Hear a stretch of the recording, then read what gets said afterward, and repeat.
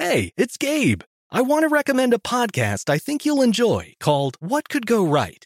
On What Could Go Right, the hosts, Progress Network founder Zachary Karabell and executive director Emma Varva-Lucas, sit down with expert guests to discuss the world's most pressing issues. They look back at how far society has come and look forward to what it will take to achieve a brighter future. If you're looking for a weekly dose of optimistic ideas from smart people, listen to What Could Go Right wherever you get your podcasts. If your business needs a new application, then developers will have to write code, a lot of code. If an application needs to be modernized, then you'll need time, resources, and caffeine. If that sounds daunting, then you need Watson X Code Assistant, AI designed to multiply developer productivity so you can generate code quickly. Let's create a more modern foundation for business with Watson X Code Assistant. Learn more at ibm.com/code assistant. IBM. Let's create. This Father's Day, the Home Depot has the perfect gift to help Dad be everything he can be, because your dad is more than just a dad. He's the groundskeeper of the yard, the perfecter of the patio, and the cleaner of the clippings. This Father's Day, power Dad's doing with the convenience and gas-like power of Milwaukee cordless outdoor tools from the Home Depot. Plus, get up to $150 off select Milwaukee tools. Find the perfect Father's Day gift at the Home Depot. How doers get more done. Shop for Father's Day now in stores or online at homedepot.com. This Day in History Class is a production of iHeartRadio. Hey guys, I hope you enjoy these classic episodes from the TDI HC Vault. I'm currently researching a new crop of stories for next year, so be sure to join me again on January 2nd when we return with all new episodes. See you next week. Welcome to This Day in History Class from HowStuffWorks.com and from the desk of Stuff You Missed in History Class. It's the show where we explore the past one day at a time with a quick look at what happened today in history. Hello, and welcome to the podcast. I'm Christopher Hasiotis. Your regular host, Tracy V. Wilson, is out this week, so thanks for having me. It's December 10th, and one of the biggest heists in Japanese history happened on this day in 1968. Just under 300 million yen was stolen from a secure vehicle outside Tokyo. In 1968, that amount was worth around $820,000 US. Adjusted for inflation, that'd be like stealing the equivalent of $6 million in today's money. Here's how it all went down. On December 10th, 4 employees of the Nihon Shintaku Ginko Bank were transporting this massive sum of cash. Security was tight as a bank manager had just days prior received threats of explosives in the mail. The money was intended to be used as bonuses for factory workers employed by technology conglomerate Toshiba. The vehicle was traveling through Fuchu, the city in the greater metro area of Tokyo where the factory was located. A policeman riding a white Yamaha motorcycle stopped the car, just about a block's distance from the factory gate. The policeman informed the crew in the car that their bank manager's house had been bombed, and police had reason to believe the car they were driving was likewise wired with dynamite. As the 4 employees exited the car, the policeman said he'd examined the underside of the vehicle. While beneath the car, he discreetly set off a flare. The 4 employees saw smoke and flames, and when they heard the man, whom they believed to be a policeman, yelling for them to run for safety, that's exactly what they did. He, on the other hand, hopped in the car loaded with cash and just drove off. The vehicle was later discovered abandoned, without either the cash or the driver within. The ensuing investigation saw the Japanese police go all in. More than 170,000 police officers and hundreds of detectives were involved in the search for the thief. Police collected more than 120 pieces of evidence at the crime scene, including the thief's abandoned police motorcycle, which turned out to have been painted to look official, but wasn't. The security employees described the culprit, sketches were made and circulated, and the hunt was on. More than 100,000 people were interviewed in 1968 for the case. The first suspect was the 19-year-old son of a motorcycle policeman, but just 5 days after the robbery, the teenager died of potassium cyanide poisoning, raising suspicions. The death, however, was ultimately ruled a suicide, and he wasn't implicated. A year later, at the end of 1969, police arrested a 26-year-old man on an unrelated charge. He resembled the composite image created of the thief, but he too was ultimately exonerated when he was able to prove he was taking a test at the time of the robbery. On November 15, 1975, just months before the 7-year statute of limitations was set to expire, police arrested a friend of the 19-year-old first suspect. They'd found large amounts of unexplained cash in his possession. In the end, nothing came of that inquiry either, and the statute of limitations on criminal charges was reached in December of 1975. A separate period of civil liability expired in 1988.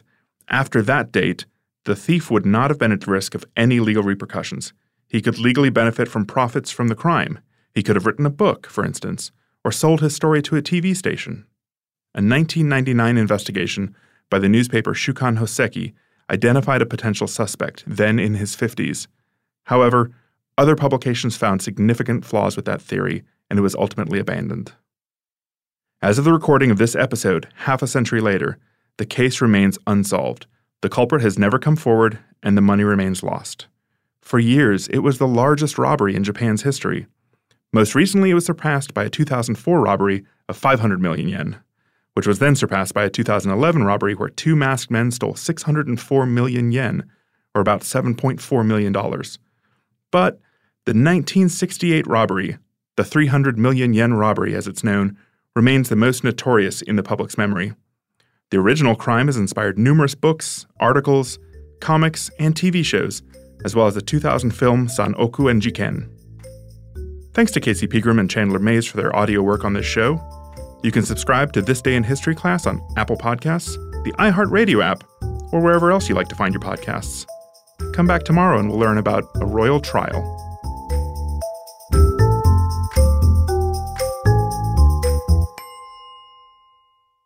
Hello, iHeart listener. We have a confession to make. Both iHeart and this commercial you're listening to right now would probably sound a heck of a lot better on the new Roku Pro Series TV. It's got side-firing speakers that fill your room with sound, Dolby Atmos audio that puts you right in the middle of the entertainment, and the ability to pair seamlessly with your home theater sound systems that already have surround sound and booming bass. If all that sounds too good to be true, it'll sound even better on the new Roku Pro Series. Your hearing isn't better, your TV is.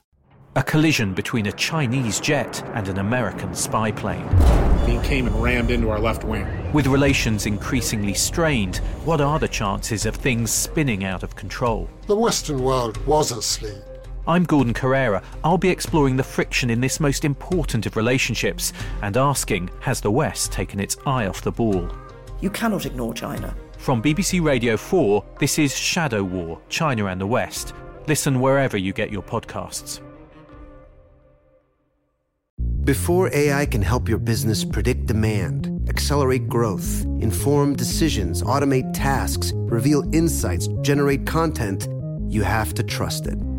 Introducing watsonx Governance, helping you govern any AI as data, models, and policies change so you can scale it responsibly. Let's create AI that begins with trust with watsonx Governance. Learn more at ibm.com/governance. IBM. Let's create. Hi, everyone. Welcome to the show. I'm Eves, and you're listening to This Day in History Class, a show that uncovers a little bit more about history every day. The day was December 10th, 1907. The Brown Dog Riots, a series of riots over the practice of conducting surgery on live animals, peaked when a crowd of medical students marched through London in support of the practice. Operating on living animals for experimental purposes is known as vivisection. Vivisection, used for scientific research and instructing medical students, was common in the UK in the early 20th century. At the same time, there was plenty of opposition to the practice. Anti-vivisection groups formed and attempted to limit or abolish surgery on live animals. Among other arguments, people who opposed vivisection accused researchers of disregarding the suffering of the animals they experimented on. Many anti-vivisectionists were also suffragists. In 1876, Parliament passed the Cruelty to Animals Act, which said that experiments that caused animals pain could only be conducted when necessary, and that animals had to be anesthetized if they were to undergo such an experiment. It also required animals to be used in only one experiment and killed when the study was over, with stipulations. But in 1902, a brown terrier was anesthetized and dissected alive by physiologist Dr. Edward Starling in front of an audience of medical students at University College in London. The dog lived through the experiment and was kept in a cage until his next procedure. In February of 1903, the terrier was used in a couple more procedures conducted by Starling, another physiologist named William Bayliss, and medical student Henry Dale. The dog was cut open to inspect the results of the previous experiment, and the dog's neck was cut open to expose its salivary glands. The experiment was not successful, and Dale killed the dog by stabbing a knife through his heart. Two Swedish anti-vivisectionist activists, Lizzie Leen of Hageby and Lisa Hartau, were attending medical school in London and had been going to see Starling and Bayliss's lectures. They published their notes on the experiments on and death of the brown terrier. Since the dog was used in more than one experiment, the procedures were in violation of the Cruelty to Animals Act. Lawyer Stephen Coleridge publicly decried the vivisection of the brown terrier, and Bayliss sued Coleridge for libel. They went to trial in November of 1903, and Bayliss came out on top. But the controversy continued. Anti-vivisectionists raised money to build a monument to the dog that was killed in the experiment. The memorial was unveiled in the borough of Battersea in September of 1906. The plaque on the statue of the brown dog read, "In memory of the brown terrier dog done to death in the laboratories of University College in February 1903. After having endured vivisection extending over more than 2 months and having been handed over from one vivisector to another till death came to his release. Also, in memory of the 232 dogs vivisected at the same place during the year 1902. Men and women of England, how long shall these things be?" This upset medical students who supported animal experimentation and vivisection. Their efforts to destroy the statue turned into riots, which peaked on December 10, 1907, when medical students gathered to try to take the memorial down. The protests devolved into fighting with police officers, and rioting continued over the next several months. After much debate over the statue, which not only inspired rioting but also required official resources for protection, the statue was taken down in March of 1910. It's been suggested that the conflict was intensified by the fact that so many of the medical students were men who opposed suffrage, and so many of the anti-vivisectionists were women and suffragists. A new, also controversial statue of the dog was unveiled in London in 1985. I'm Eve Jeffcoat, and hopefully you know a little more about history today than you did yesterday. Looking for content a little more sophisticated than cat memes in your feed? Connect with us on social media at TDIHC Podcast. If you prefer something a little bit more formal, then you can write us at thisday@iheartmedia.com. I hope you liked this show. We'll be back tomorrow with another episode.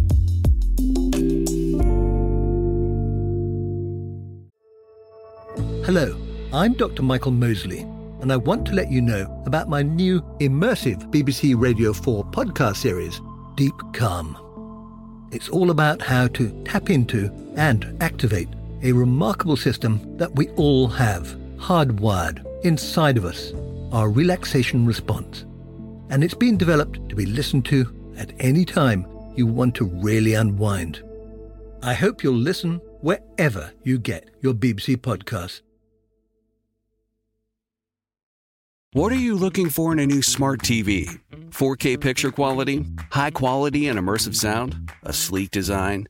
All of those are givens, but only the new Roku Pro Series has all of those and the Roku streaming experience, an award-winning OS. Get fast, easy access to all your apps like iHeart, where you can stream all your favorite music, radio, and podcasts all day, and regular all-inclusive trips to Roku City. The new Roku Pro Series, a smart TV built by the streaming pros.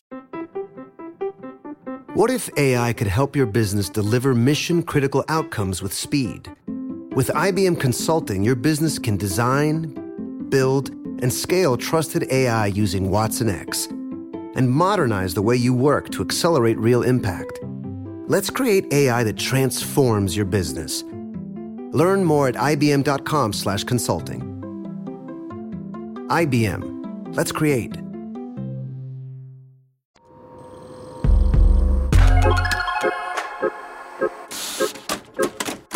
Hello, and welcome to This Day in History Class, a show for those interested in the loud and quiet moments of history. I'm Gabe Luzier, and today we're looking at the life of one of the most enigmatic poets in literary history, the incomparable Emily Dickinson.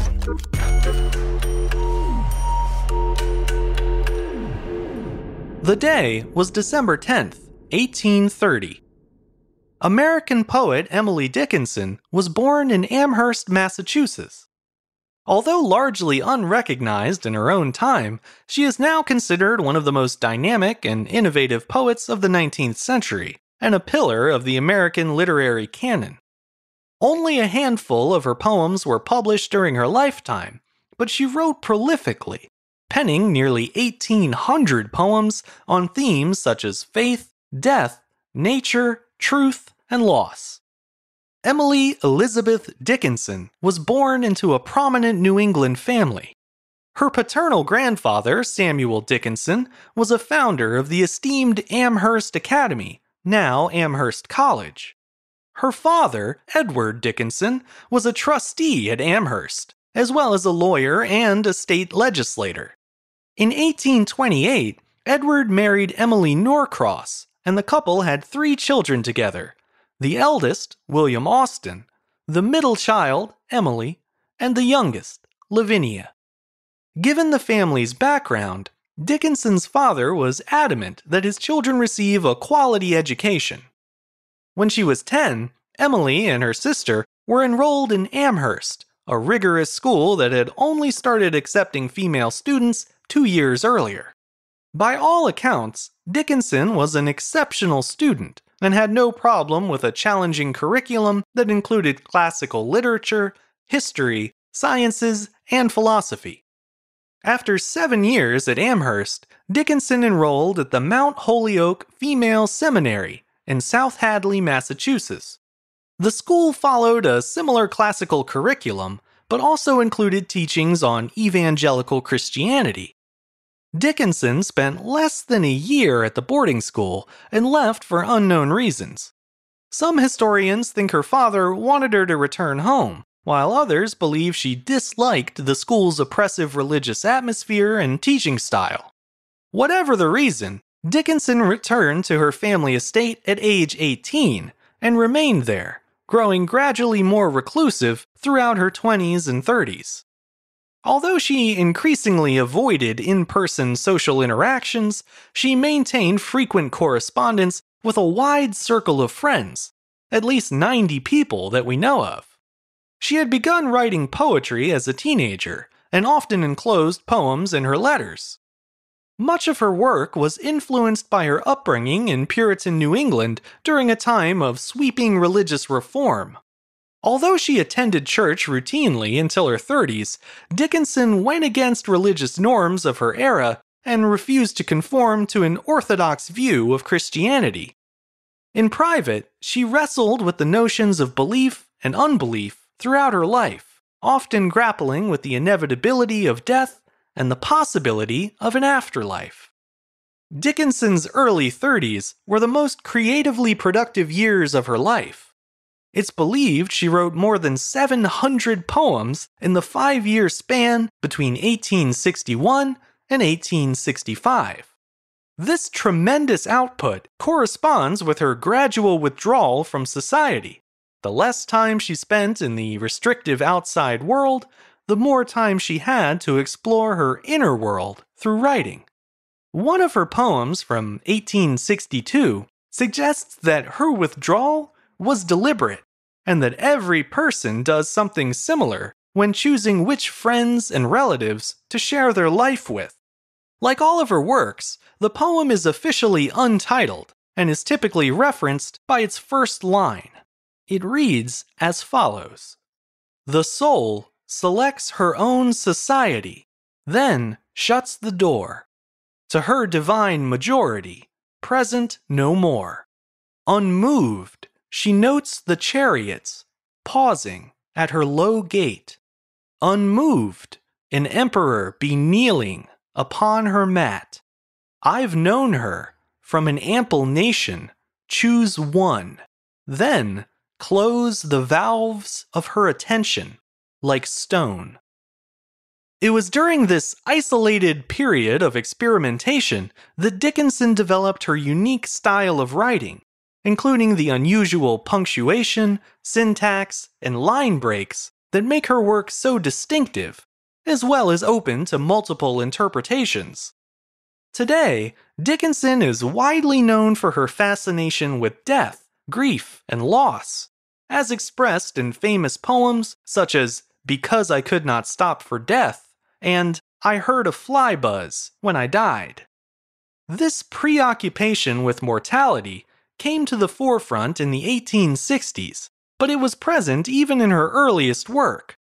At age 14, Dickinson endured her first major loss when her friend and cousin died of typhus. During her late teens and early 20s, Dickinson suffered the deaths of several more friends and family members.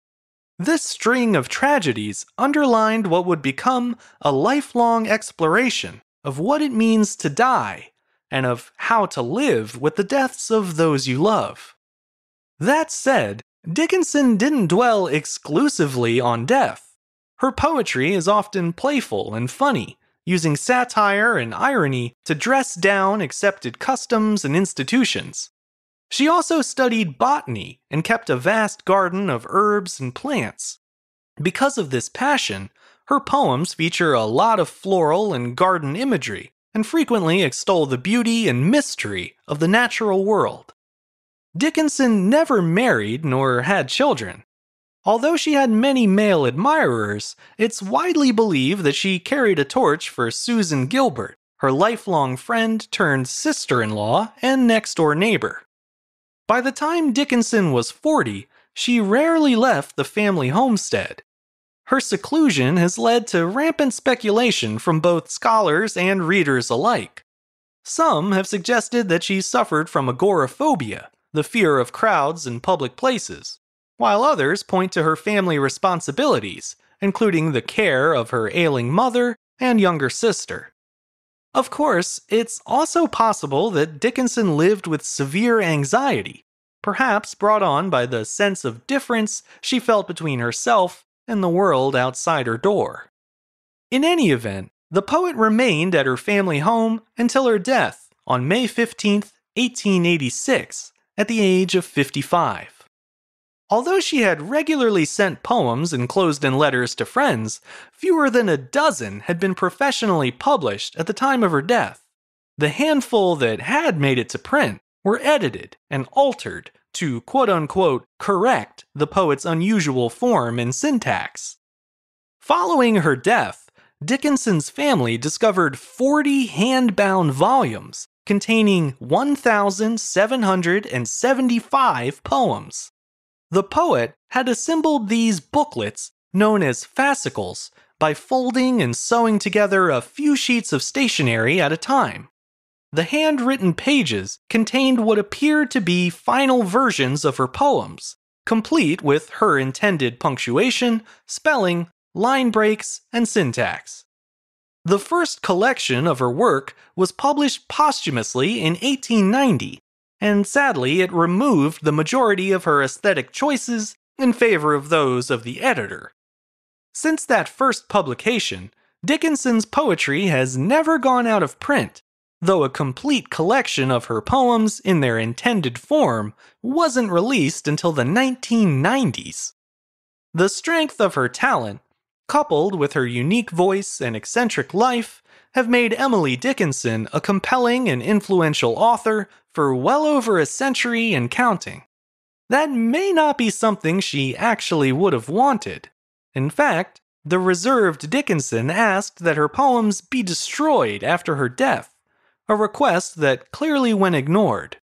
However, Emily Dickinson may have considered that possibility and even made peace with it. In another poem from 1862, she seemingly addresses her potential future readers, writing, "This is my letter to the world that never wrote to me. The simple news that nature told with tender majesty. Her message is committed to hands I cannot see. For love of her, sweet countrymen, judge tenderly of me. I'm Gabe Luzier, and hopefully you now know a little more about history today than you did yesterday. If you enjoyed the show, consider following us on Twitter, Facebook, and Instagram at TDIHC Show. And if you have any comments or suggestions, you can send them my way at thisday@iheartmedia.com. Thanks to Chandler Mays for producing the show, and thank you for listening. I'll see you back here again tomorrow for another day in history class.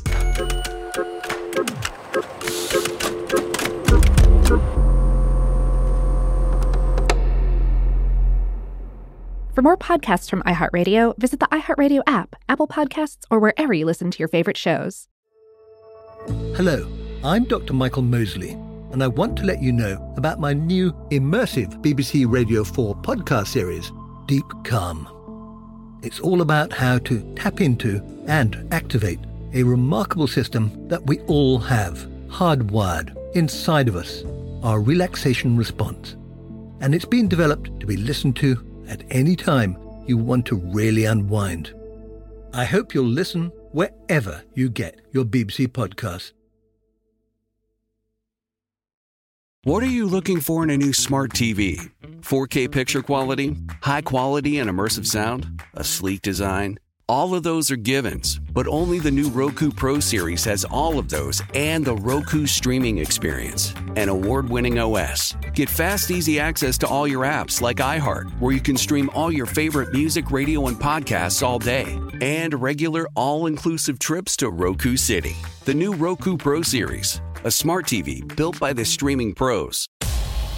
What's up, guys? This is Sean Lights Out Merriman, and Saturday, June 15th, Lights Out Extreme Fighting 17 returns to Casino Palma in San Diego. Get your tickets now at lightsoutxf.com, and we'll be live on Lights Out Sports TV, available on all major platforms. Doors open at 5 p.m. Pacific. You don't want to miss this one. It's going to be lights out. Lights Out Sports is free sports TV by athletes for fans. For details about the event and tickets, go to lightsoutxf.com.